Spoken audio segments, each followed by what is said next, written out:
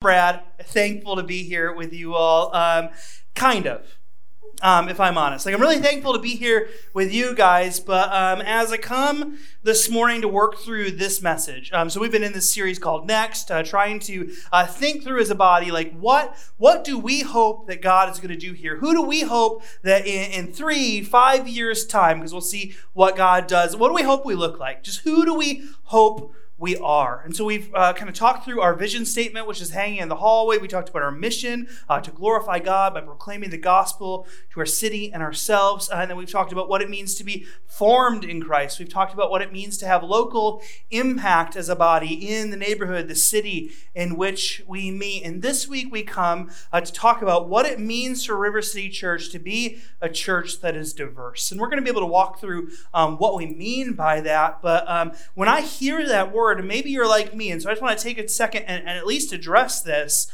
Maybe that makes you feel kind of insecure. Maybe that makes you kind of feel weak. Maybe that brings up a pain that you've felt in your life because of either a lack of diversity or what it's meant for you to seek out diversity. Maybe it just makes you feel tired.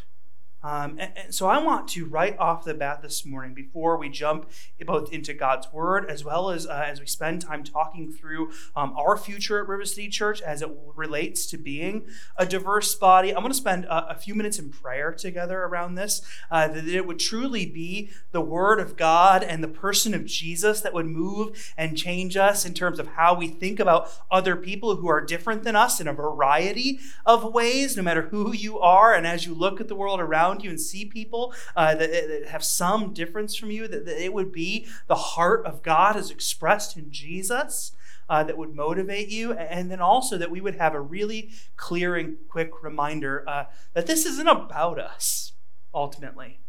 That maybe today I will say some things you're like, well, he didn't go far enough.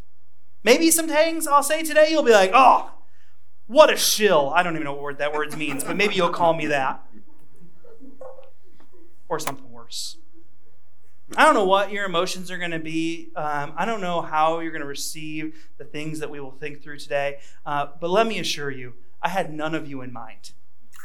If anything, my goal throughout this was not to have me in mind, not to just try and not offend my own sensibilities or champion something of my own, but really dig into the Word of God outside of culture and time and moment and say, what would it mean for River City Church to become diverse? This is how we've expressed this value. It'll be on the screen behind me. We hope that in 3 years that River City would be knowing and loving the people of Grand Rapids, that we would reflect the diversity of the city in race, socioeconomics, age, and ability. Would you pray with me for a moment? Lord God, you are transcendent. You are the God of all, whether you are recognized as such or not. You are the King of the universe. God, thank you that you came down and you took on flesh. You entered into the human experience in both some of its limitations and its pain. God, and in the struggle to live a spirit-filled life.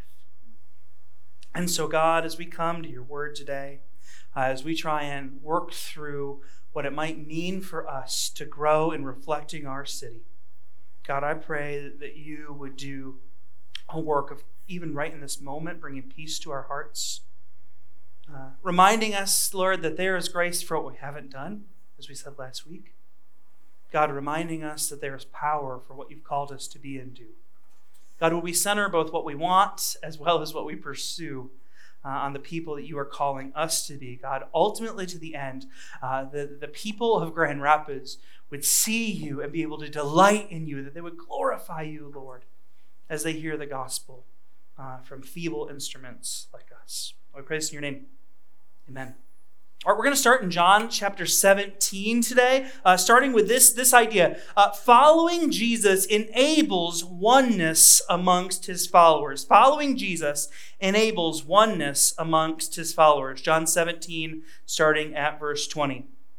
I pray not only for these, but also for those who believe in me through the word, May they all be one as you, Father, are in me and I am in you. May they also be in us so that the world may believe that you sent me. I have given them the glory that you have given me so that they may become one as we are one. I am in them and you are in me so that they may be made completely one, that the world may know that you have sent me and have loved them as you have loved me. Jesus here is speaking broadly to his disciples. He's praying. He has actually just specifically prayed for his disciples that are present. But now he tells us, hey, I'm about to pray. I'm about to say something, not just for these people here, but for all believers everywhere at all time. He says, this is not just for these, not just these people gathered here in this moment. He says, but also for those who believe in me through their word. So Jesus says, hey, I'm about to say something about what believers are supposed to be, what they're supposed to feel like, what the bond that holds them together is going to be. And that's not just for you. It's for you and everyone who will hear the message of Jesus through you, he says to the disciples. His prayer in front of the disciples for everyone that would come after and believe in Jesus, oneness, unity. The level of unity that God calls his church to, those that follow Jesus, that is, those who have believed in the truth of the gospel, that Jesus Christ, the Son of God, took on flesh, came and lived a sinless life, that he died a death in our place, that he offers us that righteous life and that payment for our sin that was offered up on the cross, and then he rose from the dead and then offered you new life as you became one with him. That gospel message calls you to a unity that, if I'm honest, is like mystifying and terrifying to me. Because what kind of unity does he call believers to? He calls them to the same unity that is found in the Trinity. God, the Father, the Son, and the Holy Spirit, the triune God, he says, would the believers, would the followers of Jesus, would those that believe in Jesus through his word, they ought to have the same unity as God, who is both three and one, has. And that's like a scary call, isn't it, right? Because I don't even like the same TV shows as some of you, especially one of you who's a pastor here, who woke me up at 7 a.m. to tell me about She-Hulk. He didn't wake me up. I woke up, but my eyes opened to Troy's beard and a stream of words that I wish I could forget. You agree? See? Unity. We're done. He thinks it's trash. No, that's mean because he loves it. God calls us to a kind of unity that is staggering. Now, that joke is maybe not even that helpful because what he's calling us to is not unity in our preferences, right? When Jesus says, hey, I want you to be one like the Father is one, he's not saying you have to like the same kind of music and wear the same kind of clothes and be from the same place and eat all the same foods. That's not what he's saying. No, the unity is actually much scarier than that because it's unity at the very core of how we make our decisions. We see from Scripture that in the person of God, in this Trinity relationship of God the Father, Son, and Holy Spirit, that there is absolute lockstep unity around the choices and the purpose behind those choices that is made within that body called the Trinity, called God. Even to the point that we see Jesus submit to the will of the Father in his heading towards death. That him, as a human, had to stand before God and say, God, is there any other way, right? Is there any other way that this cup of wrath, this pain that I'm about to face, is there any other way? If not, though, Lord, not my will, but your will be done. The kind of unity that believers are called to is a radical oneness exhibited in the very Trinity of God.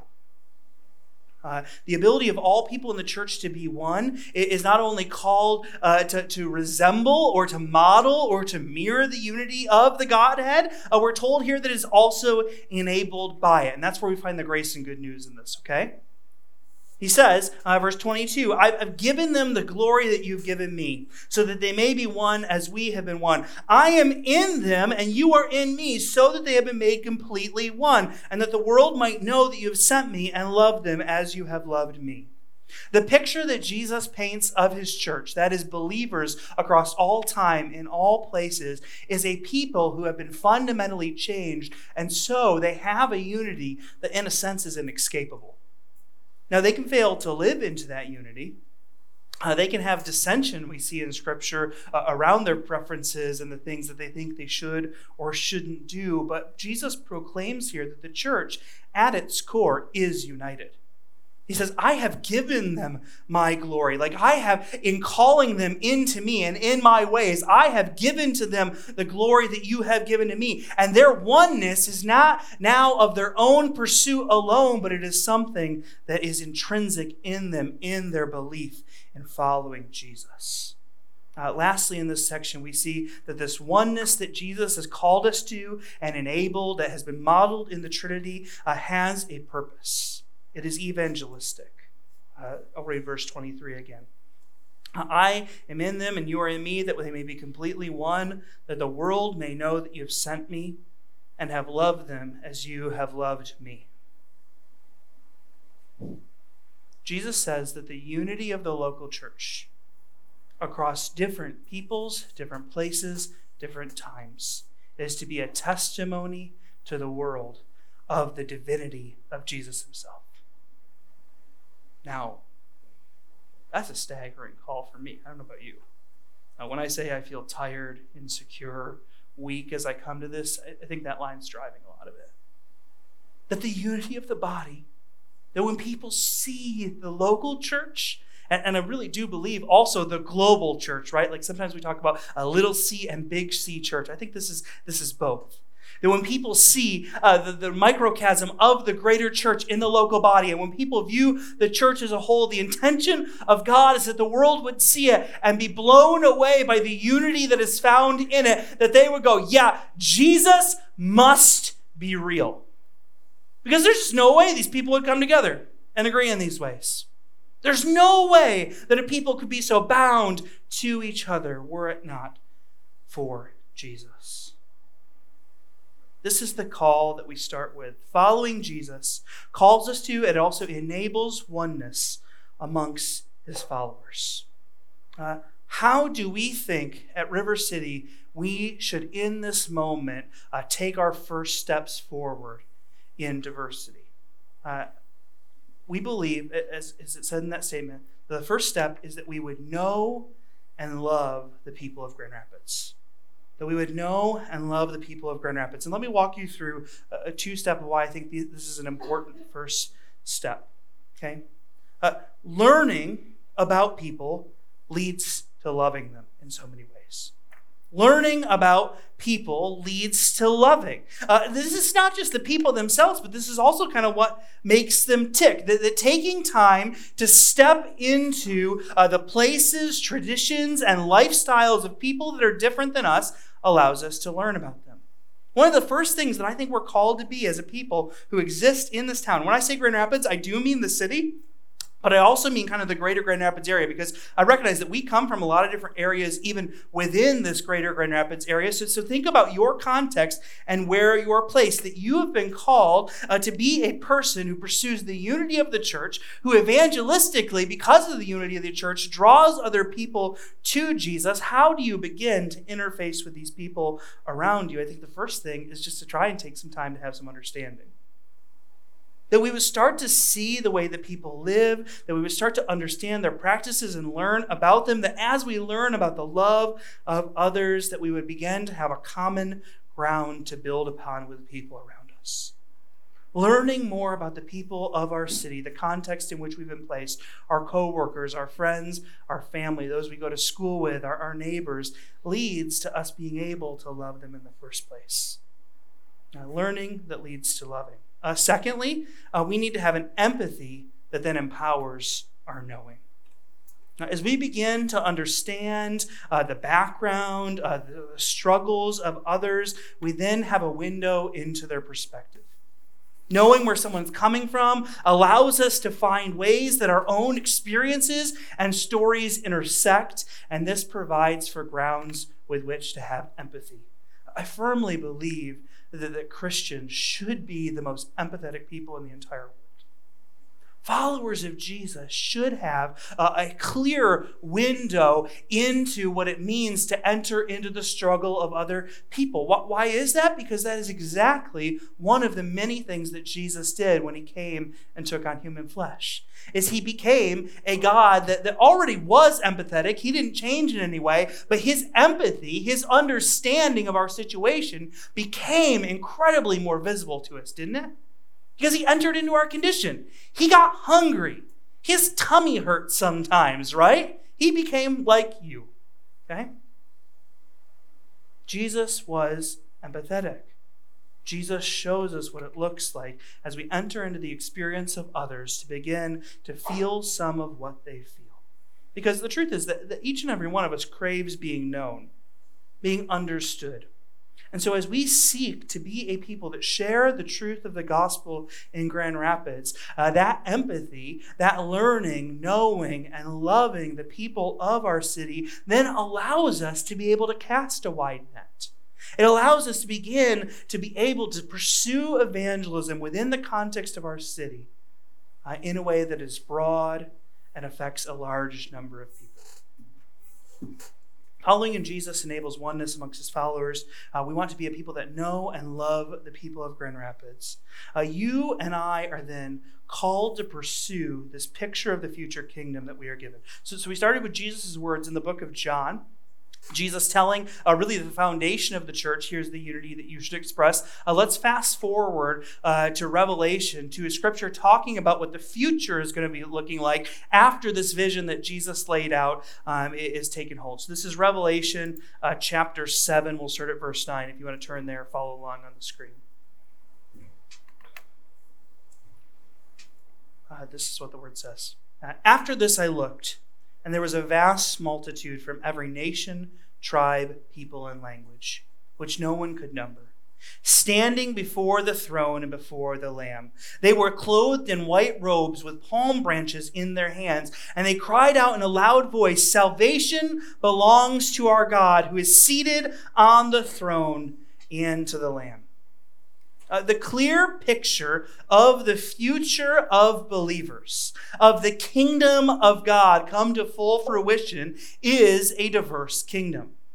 This is just one time. There are at least 8 other times in the book of Revelation that this phrase from every tribe, nation, tongue, and people is used over and over again. It is a resounding cry of the book of Revelation. Now, why was that? Because in this time in which the Bible was written, in the time in which Revelation was penned, societies were inherently deeply nationalistic. Not only in their nationalism, but also in the tribalism of their culture and people and place. The world was very, very segmented. And so one of the ways the Bible tries to paint a picture of what the future in Jesus is going to look like, one of the ways that it tries to shock the reader of the Bible, in particular in its early context, is to read this and think it's impossible, right? That they would read this and think, every tribe and every tongue and every nation? That they would picture in this moment those that were their enemies, those that were foreign or alien to them, those that they didn't understand or they were scared of in some way, shape, or form. Even one step further, for some of them, they would look upon people who had mistreated them and think every tribe and every tongue and every nation will be reflected then. This picture of a wonderfully broad, multicultural, multifaceted kingdom is drawn that is staggering. Notice here, while every single person is different, their nation, their tribe, their people, their language, there's this great call to the diversity of the moment. They're all dressed in the same way. They're all doing the same thing. And that breaks my heart. Because it's a reminder and a call to me that we are called to be a people that are radically different from each other, united around our practice and united around our salvation. Because that's what that white robe symbolizes. That they stand before the creator of the universe. They stand before Jesus and they cry out for the glory of the Lamb. And in that moment, they are unified in their salvation and their worship of Jesus. This is the future that we are called to. And so if this is our perfect kingdom future, then we must seek, desire a picture of it in our moment now. If this is our perfect kingdom, the future seeds of this thing ought to be already planted in our hearts, and the labor towards it must begin. Now, I feel pretty good about everything I've done so far, okay? Because I feel like if you disagree, we'll talk about it, but man, this is what Jesus paints the church to be. I think it's overwhelmingly clear that this is what he wants the church to be. It is a radically unified body made up of people from all different walks of life, from places, from nation, from tribe and tongue. But where this gets really difficult is how do we do it? How does it play out here? And I just want to come to this with, I hope, a lot of honesty and a fair amount of humility, and just say, I don't got perfect answers for you, okay? I don't have perfect answers for you as to how we pursue diversity as a church. But I do think I know one thing that seems overwhelmingly clear, that the fundamental tool through which we pursue the diversity of the body is evangelism. How does the church grow in diversity? Well, it grows in diversity from the people of God having a radical view of what their call to the world around them is, that they exist as foreigners in a land. They exist as missionaries. No matter if the people around them look like them, talk like them, have the same amount of money as them, and come from the same place as them, that they pursue the world around them as missionaries. That it is evangelism that ultimately is what arrives us at a multicultural, multi-socioeconomic, different age and ability type of church. It is evangelism, because a common error that we make is that for some reason, churches which are committed to sharing the good news of Jesus, churches that are called, and they know they are called to evangelism, sometimes when they try and approach diversity, become churches that seem to not want to bring people in who don't yet know Jesus and have them hear about the kingdom, but become churches that just try and attract other people that already believe the same thing as them and just look different. And this can lead to, I think, a dangerous tokenism, or even like a fetishization of people that just look or sound different. Now, we'll talk in a moment about how precious it is for us to grow in those ways as well, because it is precious. But the primary means through which we are to seek diversity in the body is being a people that are reaching out with the gospel to a diverse group of people. We as the people of God are called to share the gospel. It is our fundamental tool both for evangelism as well as our own sanctification and changing into becoming more like Jesus. Now, we do have to stop for a moment and think about this concept of minority versus majority culture. We must acknowledge that in our body here at River City, we are skewed demographically in a few different ways. We must acknowledge that for us, there's a particular need to evaluate the work to be done in pursuing a diverse future united around Jesus, thinking about people that are different from us, because many of us exist as middle class-ish white individuals who are from this nationality already. Many of us do. Not all of us, praise God, but many of us. And it is true that when you are a part of a majority group in any given place, because the gospel isn't just about America, that it becomes hard. Amen? Anyone? It becomes hard to see the people around you and to understand that their experiences are often just as prevalent as yours, but you are not a part of the same subset that they are. We must think about the fact that for our body, that it will often be more difficult to work into groups of people that don't necessarily think, look, or have the same backgrounds as us. Now, I want to make sure we back up, though, to the way that we crafted this statement around diversity, because it is intentionally very broad, and if anything, I wish the list was longer. That our goal as a body is not to pursue racial diversity alone. We also want to be a church that's diverse in socioeconomics. That we be a church that has people coming from different levels of income, different backgrounds, different career paths, different levels of social status as it may play out in front of us. We hope to be a church that grows in diversity of age. We are a young church, which is common or church plants. We want to see, as we grow older as a body, that we continue to add younger people and that we pursue those who are older, because there are old people that don't know Jesus and there are young people that don't know Jesus. So we desire to reach them with the gospel. The last one, we desire to be a church that would grow in diversity of ability.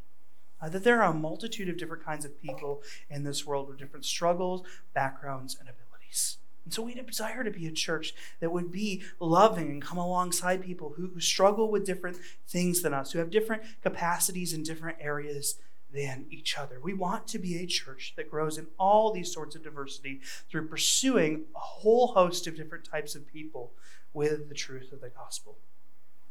Because for many of us, the work that is to be done is in reaching out to those who are different than us, we also need to acknowledge that that's going to sometimes be difficult. It is going to take sometimes more work for us to pursue the multitudes of different kind of people in our city than it would to just go for people that feel really easy and natural to us.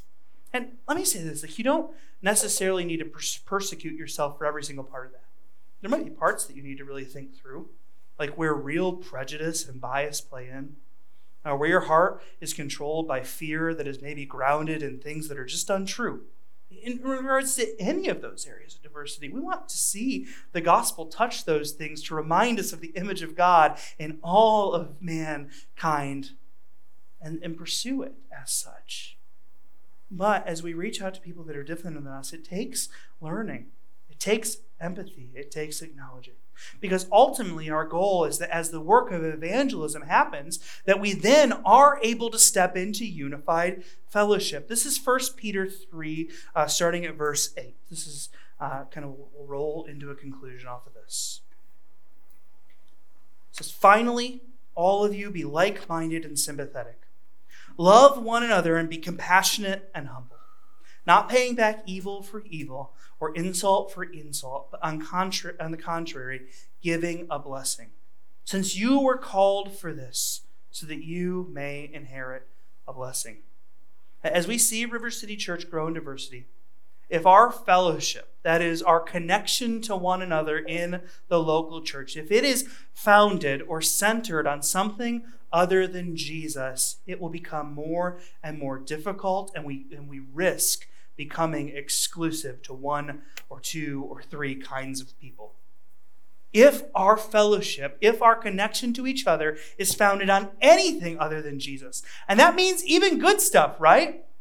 Like, we cannot be a church that's like, we only do this kind of activity together. We only root for this team. We only eat this kind of food, because naturally it will segment us. Anything we rally around other than Jesus will hamper us moving forward and growing and reflecting the people of our city.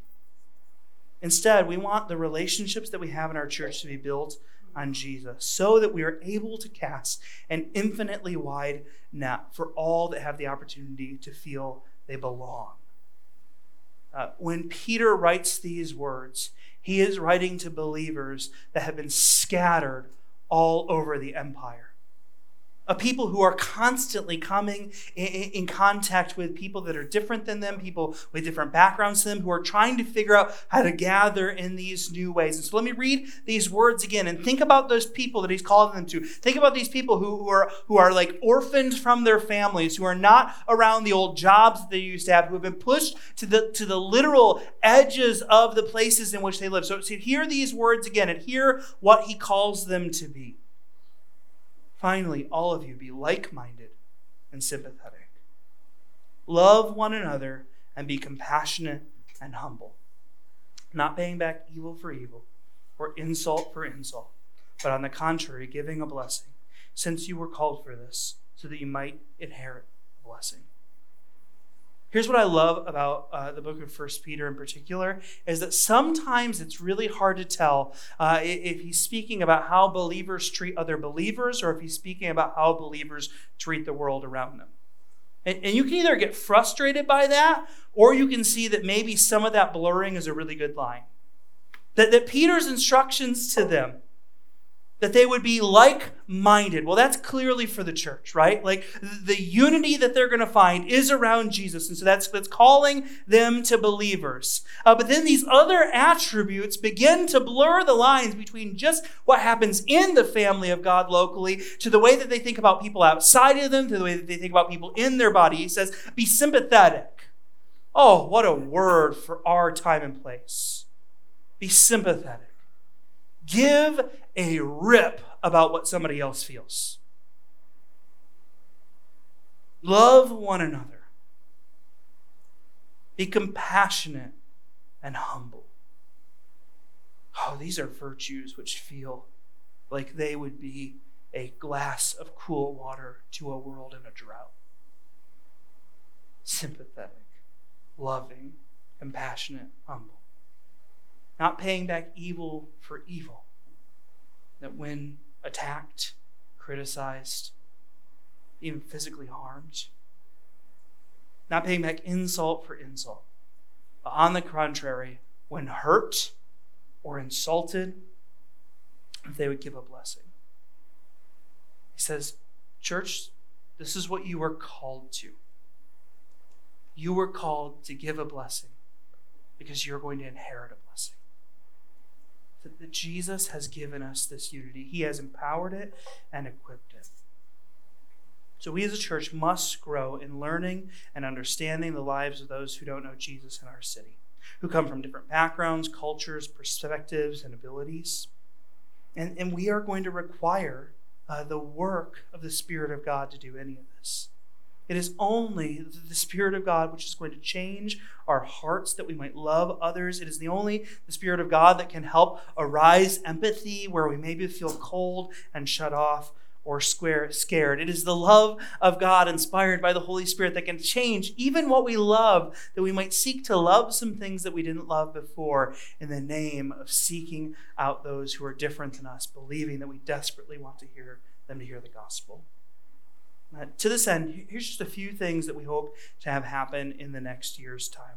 One, we help to at some point host a speaker to help us understand a different culture in Grand Rapids. And I don't know who that's going to be or what culture that's going to be. But at some point, we hope to invite somebody in over the course of this next year as we pursue this, just to help us learn, help us understand how we as a body can pursue another people group that maybe a lot of us aren't a part of. Maybe some of us even are, who knows?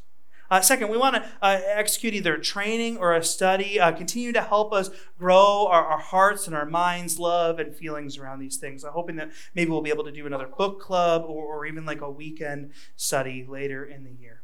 And then lastly, we want to encourage all of you, and this is the one that can really start now, and we hope to continue to press into both in city groups as well in your own lives.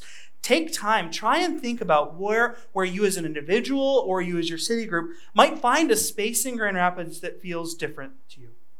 A place that's not in your normal rhythm, a place filled with people that you don't feel like are like you in a lot of ways. And think about what it might mean for you to begin to step into other spaces. Spaces that maybe even have a natural first step for you to be into, and spaces that might challenge you to get to know people that are different than you, because it is a beautiful thing for us to be informed by others. It is a beautiful thing to get to view the lives of all sorts of different people. And like I said, this is so intentionally broad. I don't know what that's going to be for you. I don't know what opportunity God has given you to step into a group of people that you can learn from.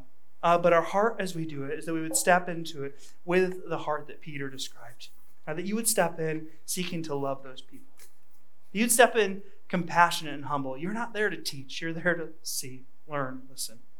You'd step in knowing that there might be times in there, whether because of your faith or other things, that you're going to feel hurt. You're going to feel things that are difficult. And you're going to offer a blessing. Because ultimately, your heart is that you would be able to communicate the truth of who Jesus is, how he has loved you and sought you, despite the fact that you were infinitely different from him, and yet he sought to bless you and care for you. So let's pray to this end. Let's pray that we would be a church that would grow in the way that we reflect our city, that we would know and love the people of Grand Rapids, so that we would reflect the diversity of the city in race, socioeconomics, age, and ability. Let's pray together. God, thank you for this moment and this time. Thank you for your faithfulness to attend to the preaching of your word. God, that we would hear what is from you. And Lord, in this moment, like if there are things that I've said that have come from me that are an inhibitor to hearing what your word is pointing us to, God, would you graciously allow those to not be where our heart lands? Instead, Lord, would we focus on the Savior that has saved us and inviting as many people as we can to step into this family, which we've been blessed to be a part of. God, we pray that you would continue to change and grow us in these ways. And we pray, amen.